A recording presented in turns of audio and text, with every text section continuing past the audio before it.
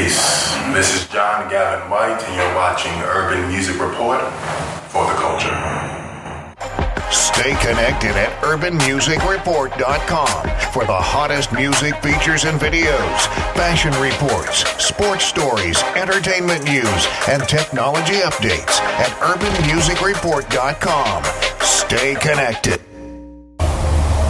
A single ribbon of merciless light.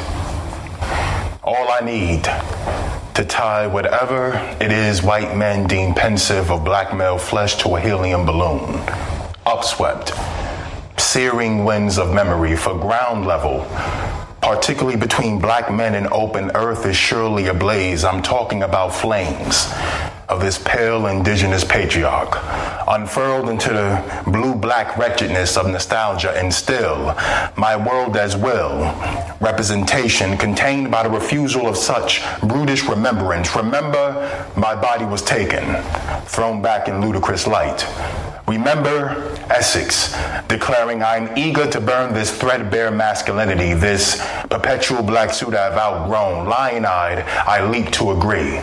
I grab my crotch in broken rhythm, fearful, suspect, pissing upon hard, slow earth, contradiction, falsehood, taught to fear my own freedom, that the pain and only the pain is mine. But what if, putting my dick back inside my pants, I begin my own ritual of healing, self-recovery, starting at an altar consisting of nothing more than soil, blackened stone, the bartering of blood for veering sluice, menstrual rivers of spitfire aside, dare I honor the blackest of mother.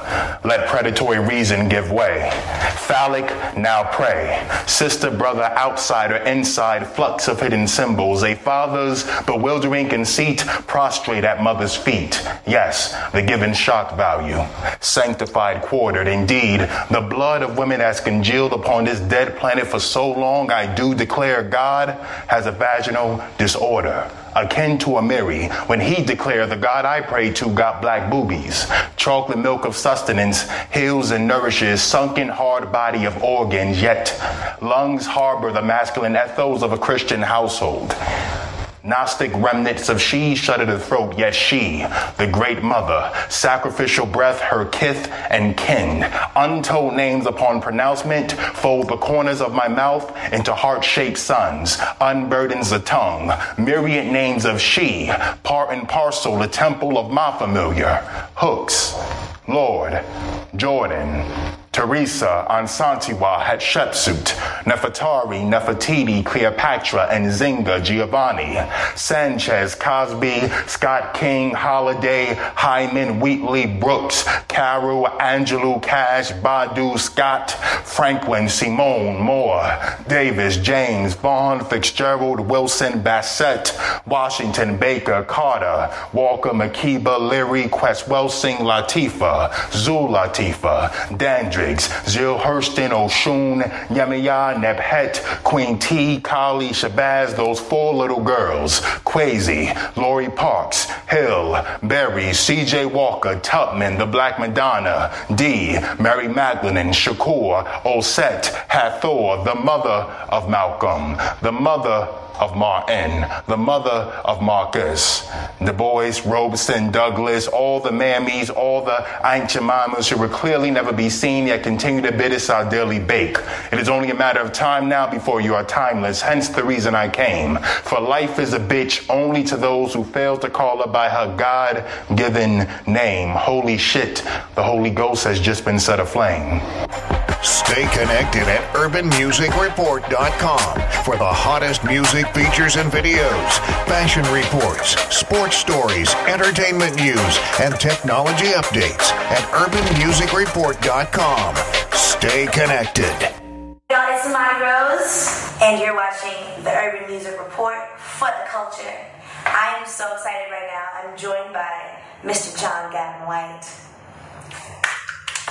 Thunderous applause. Thunderous applause. Thank you so much for joining us. I'm so excited to meet you. Likewise. What I love about you is that not only are you an artist and a fine man, but you're also a man who has studied and received his degree in gender studies. I think that's phenomenal. how do you think that having that educational background in gender studies has affected your perspective, not only as a man, but as an artist? Especially in today's climate. Honestly, it made things a tad bit more difficult as we were speaking behind the scenes. Certain terms that's in the cultural mainstream, rape culture, hegemonic, toxic masculinity. I hear mansplaining. I'm here being thrown out without any understanding truly about where these terms come from in the context in which these phrases are used. Patriarchy, so people conflating the difference, conflating patriarchy with misogyny and sexism. Similar if we're talking about race, how people are confused racism with prejudice and bigotry. Like patriarchy is a system. Misogyny and sexism is the thing that happen within the system. That character traits, as opposed to, So it's been difficult, a little bit more difficult. I mean, because the price that you pay for learning something, as Jane Baldwin said, is you cannot learn it. Right. So, So do you feel like it goes into almost, I feel like as artists, we're kind of like the superheroes of society. Like as a craftsman, it's like we inform the culture. Art imitates life, or does life imitate art?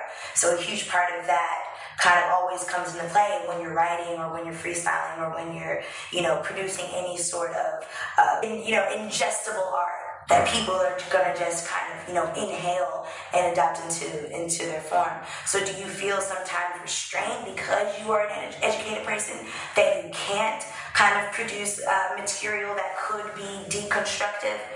Or how do you handle that license, the creative license, and the cultural responsibility? That's well put. Thank you. Well put. I'm kind of smart. Day by day, there's nothing monolithic about my approach. Right.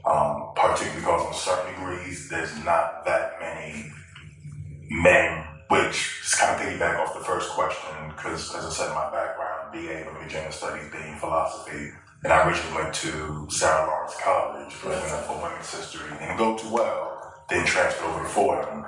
But as a male, especially as a black male, it bothers me, especially in the arts. Remember, it's like the thing for men to say I'm feminist, right. and they're thinking all they have to do is just cheerlead any sentiment that a woman says, and it's like, yes, I agree, but it's like, bro, that's not. No, you got to do some reading, like it's explicit political things. And as a black man, I mean, this ain't nothing new with Frederick Douglass. Richard Wright, but remember when the role that Frederick Douglass played in the suffrage movement, it's reading a book, it's nothing new. So it's a thing that I like to say to certain white liberal feminists. If we, tend to get into it, I'm like, don't Susan B. Anthony, my Frederick Douglass. I don't say so. But this ain't nothing new, unfortunately. But a lot of men, particularly black, who think that feminists or being anti-patriarchy is just cheerleading whatever a woman says without any critical thought of their own. Absolutely. I think that there's a lot to be said within that, and I love the way you brought up Susan B. Anthony, because even today, within feminist culture, there's a complete lack of intersectionality where black women are, and Latino women and Asian women are concerned. Every woman of color, indigenous women, we kind of, there's the womanist, because it's like we're not invited to be a feminist. So, when you get into your Sojourner Truth versus Susan B. Anthony and all of that. So, how do you feel like, as a black man in 2018, in this Trump administration, has your art changed? Do you hear a shift in your pieces? No, because whenever Trump is brought up, I said jokingly, I would much prefer to be under Trump than about the first 15 or so presidents, if you know what I mean. Something called chattel slavery. I'm good. Trump is Trump. He's been Trump. Unfortunately, in the hip-hop generation, he's been quoted, been on quite a few albums. Method Man, second album, he's on the interlude. Hell, he's in Bobby Brown's All Our Own video, On Our Own, Ghostbusters 2 soundtrack. So, speak up. I mean, he's a capitalist in the truest sense of the word. That's it. He's a capitalist. Whatever he can say that he feels can profit him, he'll say. No, this is America. Within your art, I know we all go through journeys and changes. Is there ever a moment where you look back at a piece you did or wrote, maybe 5 years ago versus a piece that you've written and performed today? All the time. The pieces that I've done earlier, most of them began 5 years ago. So I just recently became comfortable with saying that, okay, I have a poem, and a lot of them, they correspond intimately, but yeah, everything that I said earlier here, about 5 years ago, 5 to 3 years ago, I started, and I just kept building, taking away, adding, so on and so forth. So how do you experience those? I know for me, sometimes it's difficult to touch on certain pieces that I did earlier on, and then when you do them today, do you kind of like jump back into that character of your earlier self, or do you apply what you've learned since you've conceived it to the performance today? Stay connected at urbanmusicreport.com for the hottest music features and videos, fashion reports, sports stories, entertainment news, and technology updates at urbanmusicreport.com. Stay connected. No, it's not. It's, again, one of my favorite words is fluidity. I don't have a monolithic, I try not to take a monolithic approach towards anything. Again, a lot of the pieces, at least technically speaking, from a point of craftsmanship, it's me, like, certain lines hit, certain lines, there's certain stanzas, it's like, okay, this communicated exactly what I wanted to communicate, but others was just kind of like filler, so it's just me feeling, getting that balance to where it's like, okay, so now I can jump, to where now I have the context to where I can jump in, as you can say, and express when I need to be expressed with words on point. Everything is articulated properly. But I just got there. I'm 37. I just got there a couple of years ago. Right. From a writer's standpoint, Yeah, that's what I'm excited about. I'm excited about that sort of retrospective. I just turned 30, so I'm really excited to kind of, there's pieces that I wrote in my early 20s, my mid 20s, and it's like sometimes I don't want to perform them, and sometimes I do, and it's like an acting piece because you have to access that place. But where do we find you, Mr. John Gavin White? Where do we find you at? I'm old school. Facebook. I can't get you on the gram. No, not the gram. But in my field, I'm one of, like, Facebook, where you can actually go on and find out about me, and you can deduct plenty of things about me, my daughter's family. I'm part of a homeschool co-op in the downtown Newark area. So you can really learn about me, because if I apply for a fellowship or whatever, people are going to go and they're going to look at social media websites to find out about me. And they can't deduct anything from the social media website. So it's not memes or none of that. It's really my life. Yeah. It's an actual accessibility point. Yeah, where it is. It really is. To a fault, maybe. No, I think it's a blessing. I think it's wonderful. I think we could learn a lot from it. Yes. Yeah, so that's it, John Gavin White. That's it. Well, John Gavin White, it was an honor talking to you today. I look forward to many more conversations like this. Yes. And it's Imani Rose.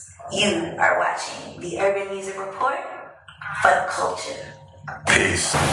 Stay connected at urbanmusicreport.com for the hottest music features and videos, fashion reports, sports stories, entertainment news, and technology updates at urbanmusicreport.com.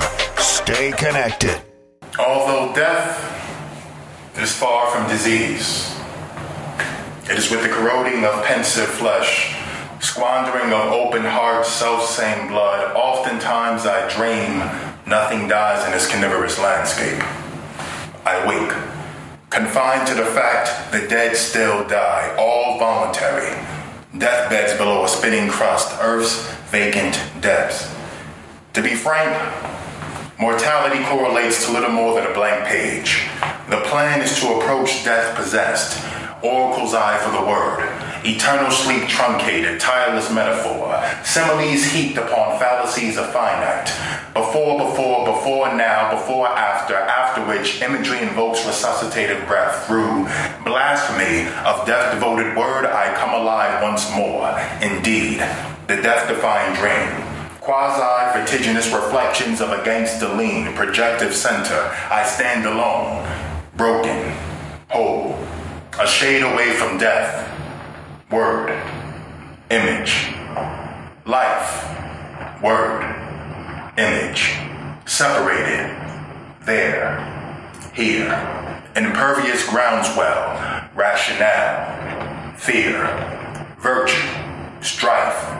Life itself appears only as a means to life. Indeed, we don't know how to live because we don't know how to die. Fearful of life, we are fearful of death. Living death, muted paradox, single greatest affirmation of breath. Death, simple, honest. My extraordinary acquiescence to death defiance implores Cross Damon, Nigger Thomas, outsider, native son, still unfolding narrative, captivity, dispossession, domination, dismembers native tongue. Understand, moon-minded pacifist never, sun-torn nameless protagonist about halfway through invisible man, burnt up ocean of a world, metabolizing of hate, part and parcel of a natural state. Wait, it's the phallic that gives, it's the phallic that takes, unregenerate, unbecoming, undone, boom bap, ancient phallic bop gun, shallow grave plot, the dance deep and still, rhythmic intervals, urban gunshots, a 1-2, and you don't stop, can't stop, won't stop, but how? Death complicates the now, future shock, ancient black body rock, latest black body drop, boom, bap, pendulum sways back, phallic bop gun intact, cocked between thou and I am ready to live, I am ready to die.